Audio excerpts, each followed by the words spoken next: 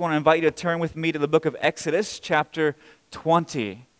Chapter 20. If you're new with us, when you came in, there should have been a guest card on your seat. And if you want to fill that out and drop it in the kiosk in the back of the room, we would love to send you some information about who we are as a church. Or if you hadn't gotten on the mailing list or want more information about joining the church or just want somebody to pray with you or for you, you can indicate that here on the card as well. On the back side of that's a place for prayer requests. We want to be able to pray with you and for you about the burdens in your life that you're carrying. And there are things that we can pray with you or for you about. You can drop that card there in the back of the room at the kiosk in the box as well. And it'd be our honor to pray alongside of you for the needs in your life. Exodus chapter 20 is where we are this morning.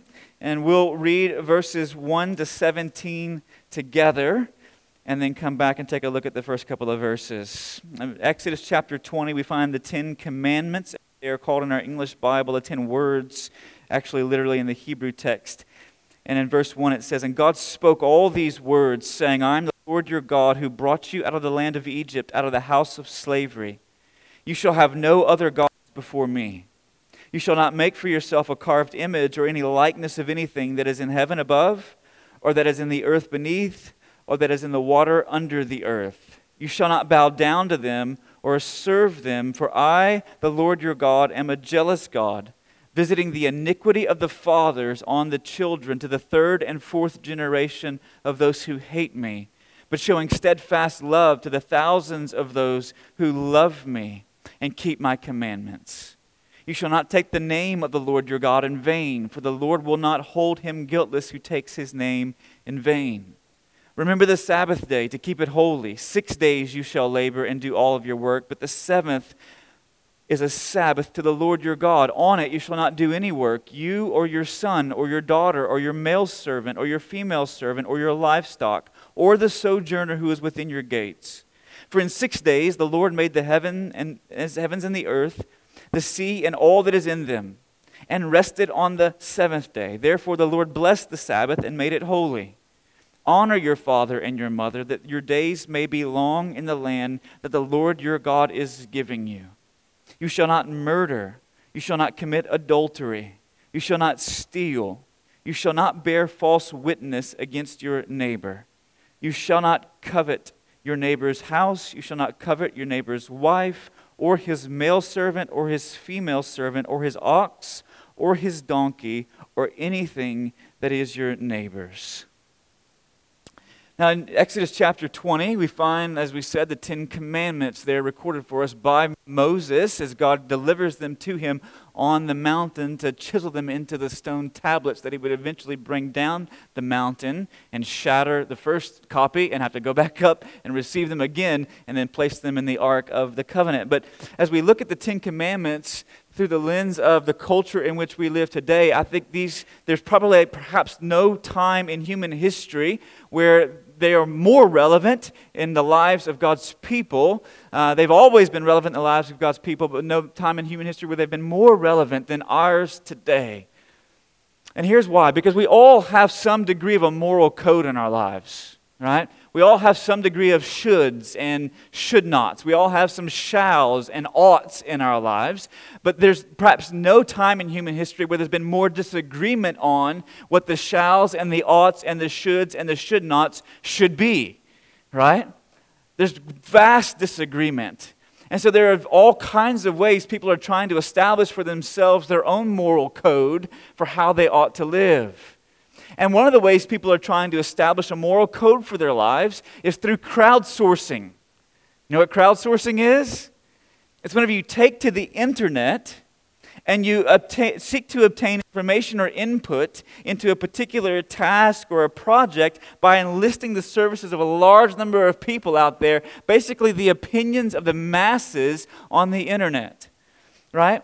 And there are people who are trying to obtain a moral code, a moral guide for their life by taking to crowdsourcing. In his book, what was the title of the book? Where is it at? I know, I got it in here somewhere.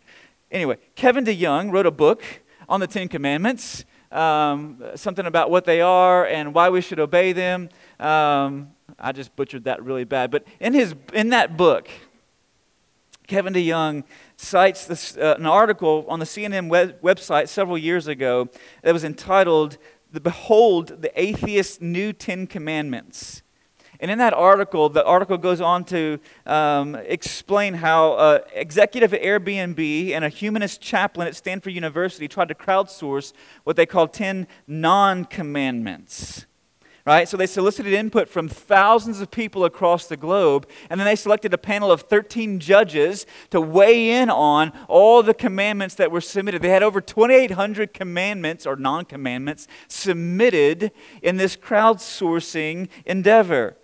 And here's the 10 that these panel of 13 judges landed on. The first one was, be open-minded and willing to alter your beliefs with new evidence. It's one of the highest values of our day. Second, strive to understand what is most likely to be true, not to believe what you wish to be true. Third, the scientific method is the most reliable way of understanding the natural world. Fourth, every person has the right to control his or her own body. Fifth, God is not necessary to be a good person or to live a full and meaningful life. Sixth, be mindful of the consequences of all your actions and recognize that you must take responsibility for them. 7, treat others as you want them to treat you and can reasonably expect them to want to be treated. Think about their perspective. 8, we have the responsibility to consider others, including future generations. 9, there is no one right way to live. 10, leave the world a better place than you found it. Now listen, for those who are attempting to crowdsource, they might not have money to go out and start a campaign on the internet, but those who are attempting to crowdsource their own moral code, let me tell you why that is not helpful. Because at best, it is absolutely and utterly confusing and contradictory. Like even just a surface level reading of these 10 non-commandments, right? And while this may have been a publicity stunt by some executives in large corporations, listen, what they expressed was the real values and moral code of real people living in real places across the globe. This is really how they view their lives being lived out. And whenever you look at these 10 non-commandments, at best they're confusing and contradictory. Look, they say you don't need God. Commandment number 5, to live a full and meaningful life or to be a good person. You don't need God. And yet the 7th commandment is to treat others how you wish you would be treated, want to be treated, which is the golden rule, which comes off the lips of Jesus in Matthew 7:15. Or 7:12, sorry. Right? And so they're relying on the Bible to say you don't need God to live a meaningful and full life. Right? In addition, they're called non-commandments, and yet they all sound very commandment-ish. Right? There's a lot of oughts and shoulds and shalls within them. In addition, they're contradictory in the fact that if you look at the 9th commandment, or non-commandment, there is no one right way to live. And you go back and compare it to all the other non-commandments in the list, they tell us how you ought to live. Right? How do you square there is no right way to live with you should leave the world a better place than you found it? How do you square there is no right way to live whenever you read you have a responsibility to consider others, including future generations? How do you square there is no one right way to live whenever they say God is not necessary to be a good person, live a full life, you have consequences for your actions? How do you square all of that with that 9th one? You can't. It's impossible. Right? It's either do as you wish or do as we say, but you can't have both. You can't have both. And so it's utterly contradictory and confusing at best. In his book, DeYoung says it this way. He says, the way to find moral instruction is not by listening to your gut, but by listening to God. If we want to know right from wrong, if we want to know how to live the good life, if we want to know how to live in a way that blesses our friends and neighbors, we'd be wise to do things God's way, which means paying careful attention to God's 10 commandments, the moral code that he lines out for his people in Exodus chapter 20. So over the next 11 weeks, we're going to be working through this, seeing the authority with which God has established the way of life for his people, for them to find flourishing and fullness and freedom in life. And so we'll be working through it. But to get started this morning, where I want to look is at the preamble, how God introduces himself before he introduces the commands. So I want to read it to you again in Exodus chapter 20, verses 1 and 2. It says, And God spoke all these words, saying, I am the Lord your God, who brought you out of the land of Egypt, out of the house of slavery. Now, this preamble to the Ten Commandments, right, if you think of it that way, the preamble to the Ten Commandments shows us at least three things that I want us to see this morning. And the first one is this: the commandments reveal the God of law. That God is a God of law. Another way to say this is that God is a God of authority. Of supreme and sovereign authority. In fact, whenever God identifies himself in the preamble, he says, I am the Lord your God. And whenever he says your God, he's using the Hebrew word Elohim. That Hebrew word Elohim is a plural of majesty. You're like, well, that tells me a whole lot. Here's what that means. That word, when it's used in reference to God, it refers to God's power, to his might, to his majesty, to his glory, to his authority, to his supremacy. Right? That he is supreme over all other creatures. There's no one who stands toe-to-toe with him. There is no one who is on par with him. There is no one who is on equal footing as him. That he and he alone is supreme, that he and he alone is all powerful, that he and he alone has all authority and all dominion and all majesty. That he and he alone has the authority to issue these commands and issue this moral code, because he is the one who has brought us into existence out of nothing as our creator. And as our creator, he has designed us. And because he's designed us, he has the right to determine for us what is good and deemed right and true in our lives. Right? So this God is a God of authority and a God of law. Now so what I want to encourage us to do as we work our way through these commandments over the next 10 weeks is to embrace the clarity of God's authority. Embrace the clarity that comes along with God's authority. Now, I've said authority a number of times already this morning, and I'll say it again. And one of the reasons I continue to highlight that word is because it flies in the face of the common perspective of individual autonomy in our day. In other words, we are accountable to no one and to nothing. We are absolutely independent. We can make all of our choices and decisions for ourselves. That is the highest value of our day, is personal individual autonomy. And so when we come to the Ten Commandments, God's authority being exercised over us, right, it flies in the face of the highest value in our day, which is personal individual autonomy.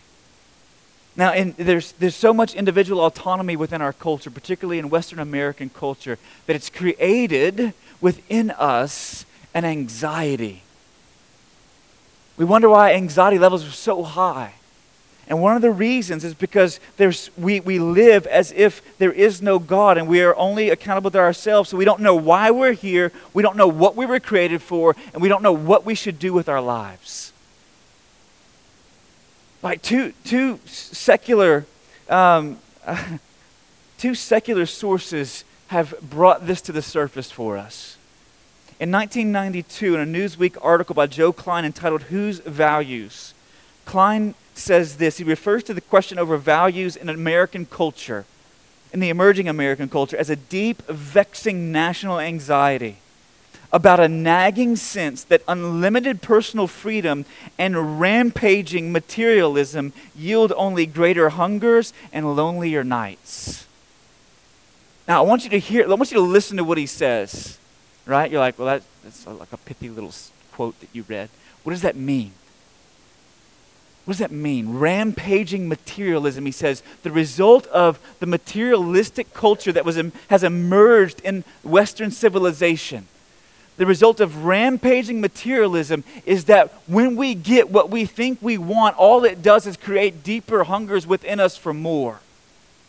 and more and more and more, and we find that it never really satisfies. And so we get the car, we get the house, we get the toys, and we want more toys. We want a bigger house because we need to store it to more square footage to store all the toys that we've got now, right? This rampaging materialism creates within us what he says is a deeper, is what he says a greater hunger that can never be satisfied. And he says also on the other side, he says our unlimited personal freedom of not being bound to or by anyone or anything in our lives has created lonelier nights because it's pushed people away rather than brought them in relationship, because you can't be in meaningful relationship with people who will not give up some of their personal freedoms to be in relationship with you. If you're married, you know that. If you have children, you know that. Right? That's a part of meaningful relationship. He said what it's created is lonelier nights and greater hungers. This unlimited sense of personal freedom and rampaging materialism, and it's created a deep, vexing national anxiety, he says. Another secular source that's brought this to the surface is a Polish author by the name of Eva Hoffman, in her book called How to Be Bored. Now, she is not a believer, but listen to what she says. She's speaking about the limitless number of consumer choices that exist within our culture. And listen to what she says. She says we have choice in every area of our lives, from career to partners, to our own sexuality, to the sexuality of our partners, to how we want to have children, etc., etc., etc.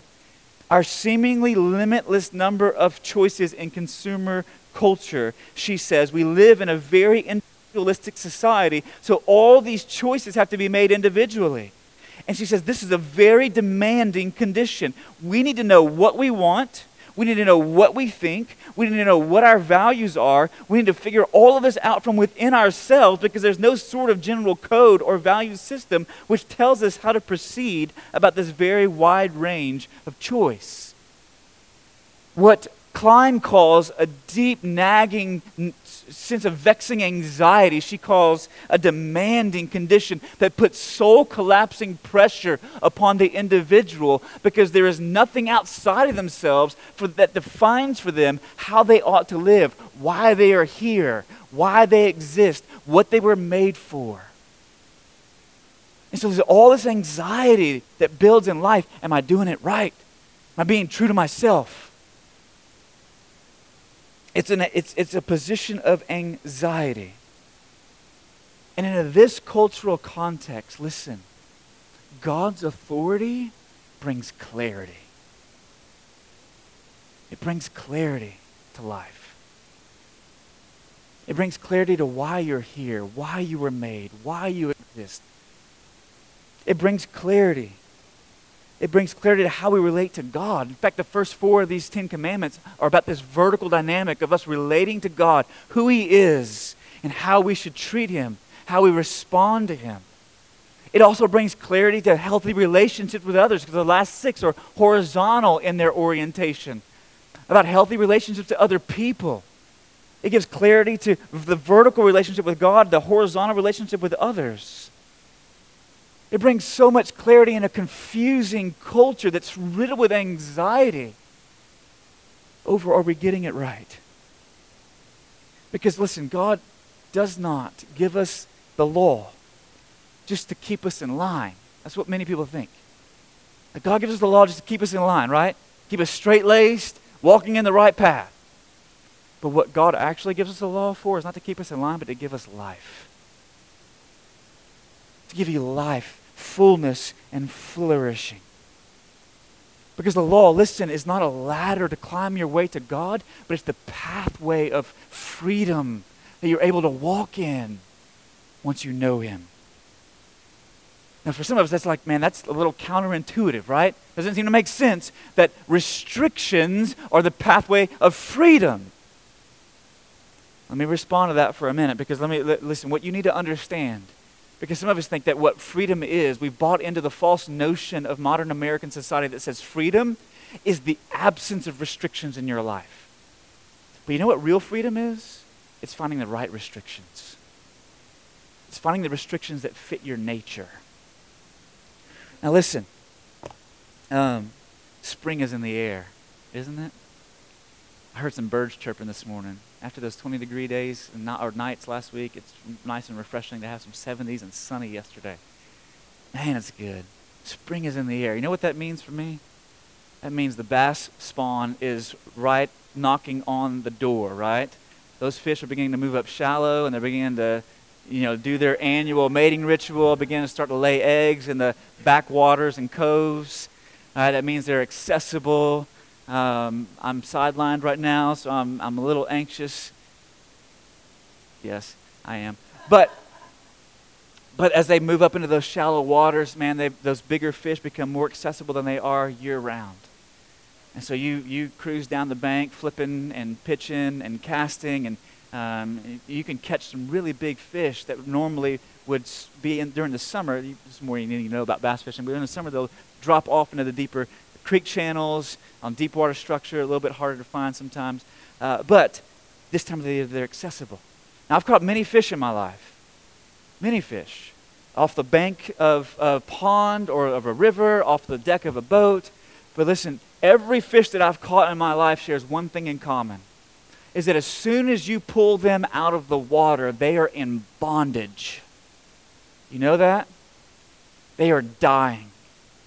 Because the restrictions that fit the nature of a fish, that allow a fish to be free, that allow a fish to flourish, the restriction that fits the nature of the fish is that they are free and flourishing when they are in the water, but as soon as you pull them out, they are in bondage, they are dying, right? When you land them when you boat flip them is what we call it, right? Whenever you just kind of pop them out of the water and they come flying over the console and land down there on the bottom of the boat, right? And they're flopping around because they need the water to live, to flourish, because that's the restrictions that fit its nature. And listen, you and I, as those made in God's image, have restrictions that fit our nature, and as the one who designed us, God knows what restrictions fit the nature with which He's designed us. He knows how we were made. He knows what we were made for. There is no better place to look than to Him. And if you want to find fullness and freedom and flourishing in life, then you'll look to Him as your designer and the restrictions that He set in place that fit your nature. And so embrace the clarity that God's authority brings in your life. As we work through these commandments, They invite us, embrace God's authority, and see the clarity that it brings. But second of all, not only do they reveal the God of law, but they also reveal the God of love. The God of love. This is to say that not only is God a God of authority, but He's also a God of affection. Look at how God refers to Himself in the text again. It says, He speaks of Himself as the God of covenant when He says, I am the Lord your God. Underneath the all caps L-O-R-D in our English translations is the Hebrew word Yahweh, which is the covenant name of God. All right, this is the name whenever Moses is at the burning bush and God is raising him up to be the one who would be his instrument of deliverance to go down into Egypt and say, let my people go. And Moses is there saying, well, listen, God, I don't speak very clearly. I kind of stutter over my words. Like, can somebody come with me? Can you give me some kind of sign? Yeah, Moses, throw the staff down. It turns into a snake. Pick it up. It doesn't bite you. It turns back into a staff. Right? So, God, who should I say sent me? And he says, tell him I am sent you. Yahweh has sent you. That's the covenant name that God gives to Himself as He enters into covenant with His people. Right? And so God identifies Himself here in Exodus chapter 20 as the covenant God, as Yahweh. And He says, not only do I have authority over you as one who has all power and dominion and authority and supremacy, but I also have affection for you, a deep love for you, as I've entered into covenant with you.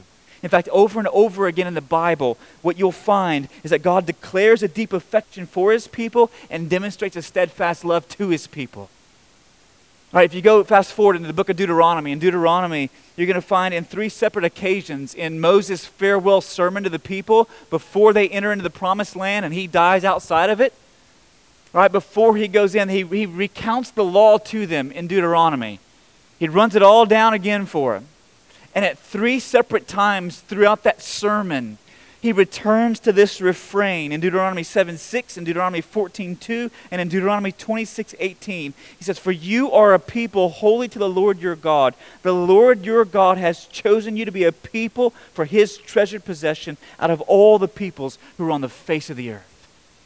He says, out of everything that I've made and all the peoples who are on the face of the earth, he says, you, Israel, I've set my affection on you.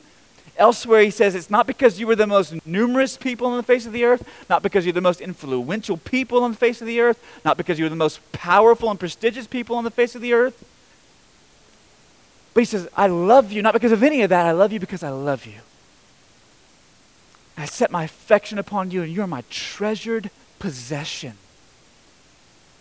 My most prized possession out of everything that I've made.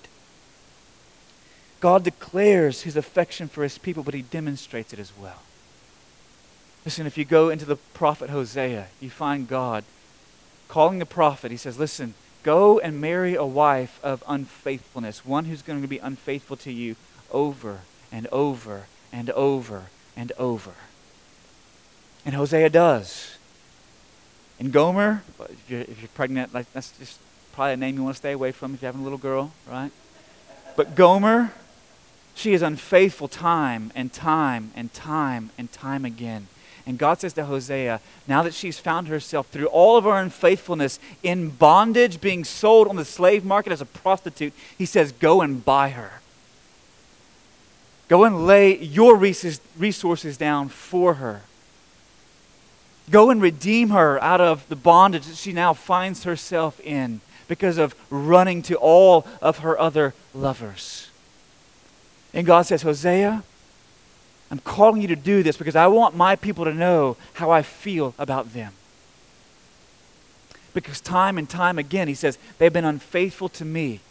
They've ran and chased after other gods. And yet time and time again, I demonstrate my steadfast love to them by bringing them back to me, releasing them from the bondage and slavery and captivity, not only in Egypt, but also the gods of the other nations and the other nation states surrounded them that would conquer them. And he says, listen, I've done it over and over and over again. I've bought them back time and time again.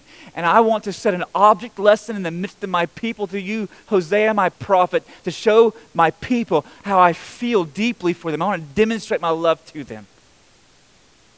So he declares his affection for them, but he also demonstrates his affection for them over and over and over and over again throughout the scriptures.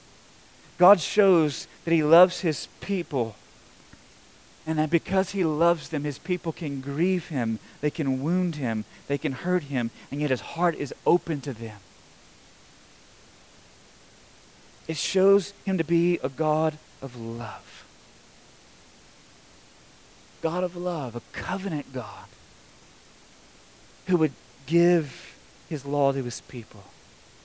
And listen, I want you to know that God does not only speak to the nation, but he also speaks to persons. Because as you read down through the commandments, whenever he says, you shall and you shall not, he speaks not in the plural, but in the singular. You know what he's saying? Not only are these commands that I'm giving to my people as a nation, but they are also commands that I'm giving to persons who are in relation to me. Individually, not just corporately, but individually. He speaks to persons among them. Because God is a personal God. He's to be known, to be loved, to be trusted, to be honored, to be pleased, and he can be offended, and he can be grieved. Because he's given his heart to his people.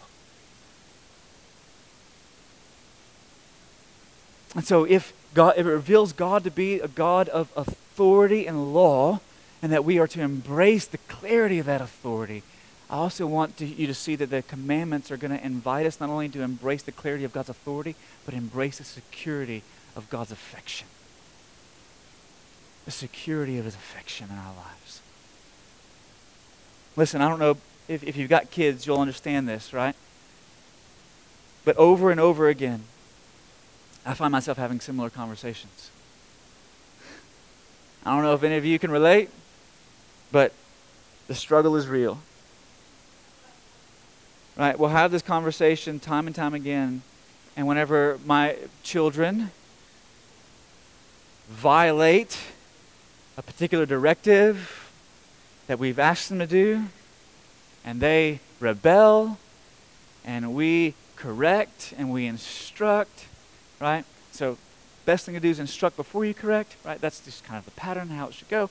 But we instruct, and then they rebel, and then we correct, and we bring them back, and they begin to say things like this: "You don't love me." Anybody ever got that? You don't love me. Right? You got to be careful not to give away too much. On Friday evening, we had one of these moments, okay, where one of my children had an early bedtime, okay, because they decided they were going to pull, it'll give it away. They decided they were going to pull the drama card, right, and just melt down because they didn't get their way, okay? And so they began to yell. They threw a remote control. And so at that point, it was time to not spare the rod. And so there was discipline that was exercised, correction, but then there was also an early bedtime that was brought into play because there was evidence that she was exhausted, even though she would not, well, let's see, I just gave it away, even though she would not admit it. You knew who it was already, those of you who know my children. Even though she would not admit it. And so as I bring her into her room, she says, "You just don't want me to," she's like, she's just, all worked up. "You don't want me to be with you. You don't love me." And I said, "No, baby, I do love you. I love you very much. But one of the things you need to understand about the way that you behave whenever you don't get your way is that, yes, that is going to push people away from you long term. And so I want you to experience a measured consequence now. And I'll lay with you and I'll scratch your back, but yes, you're going to go to bed early. You're going to go to bed early. And you're not going to enjoy the privilege of staying up late the first night of spring break. I know that's crushing you. But it's a measured consequence because I don't want you to blow your life apart later on. If I didn't love you, I would let you get away with whatever you wanted to do. You could act however you wanted to act. But because I do love you, there are boundaries, and I've set some parameters. Mommy and I set some parameters in place. And we're going to enforce those because we do love you, not because we don't love you. And there are going to be correction and consequences whenever you violate those. Because we do love you. You know what? The next morning she got up, she comes over, gives me a big hug, and we have a great day on Saturday, right?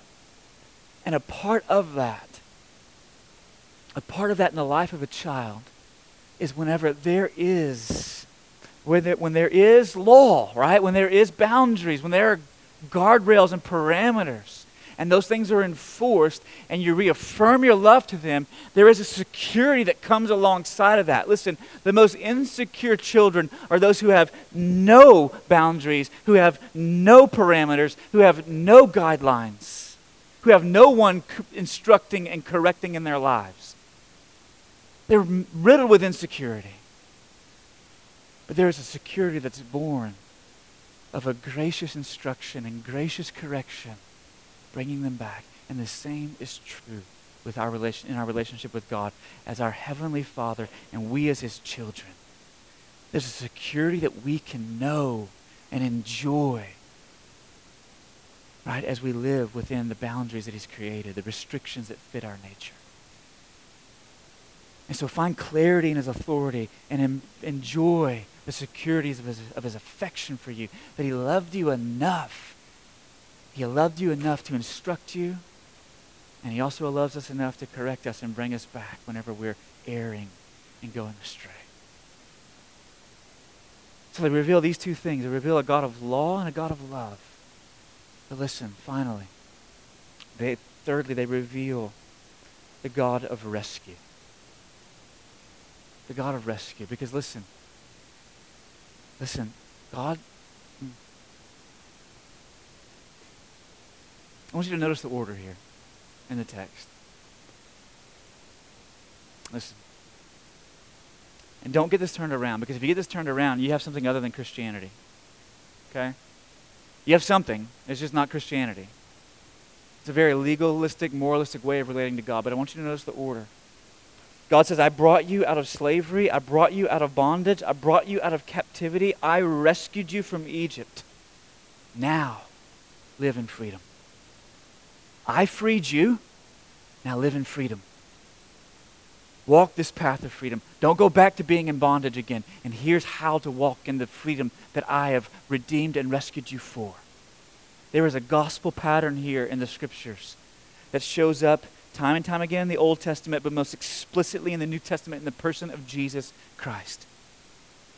That listen, God does not come to us and say, if you will keep my commands, if you will live in this way, then I will deliver you. If you will live in this way, then I will rescue you. If you will obey me, then I will redeem you. It doesn't say that. What he says is, even though you have run as far and as fast away from me as you can in rebellion, I will pursue you out of love for you. I would lay myself down for you at great cost to myself.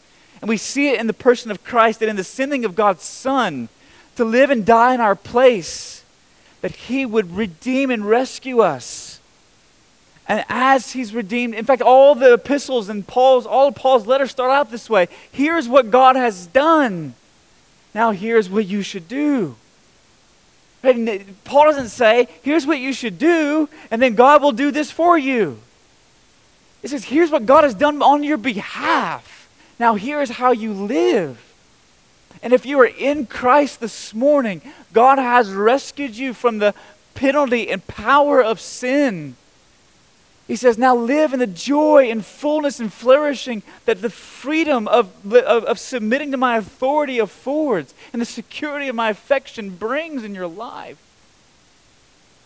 He's appealing to us to know this God of rescue.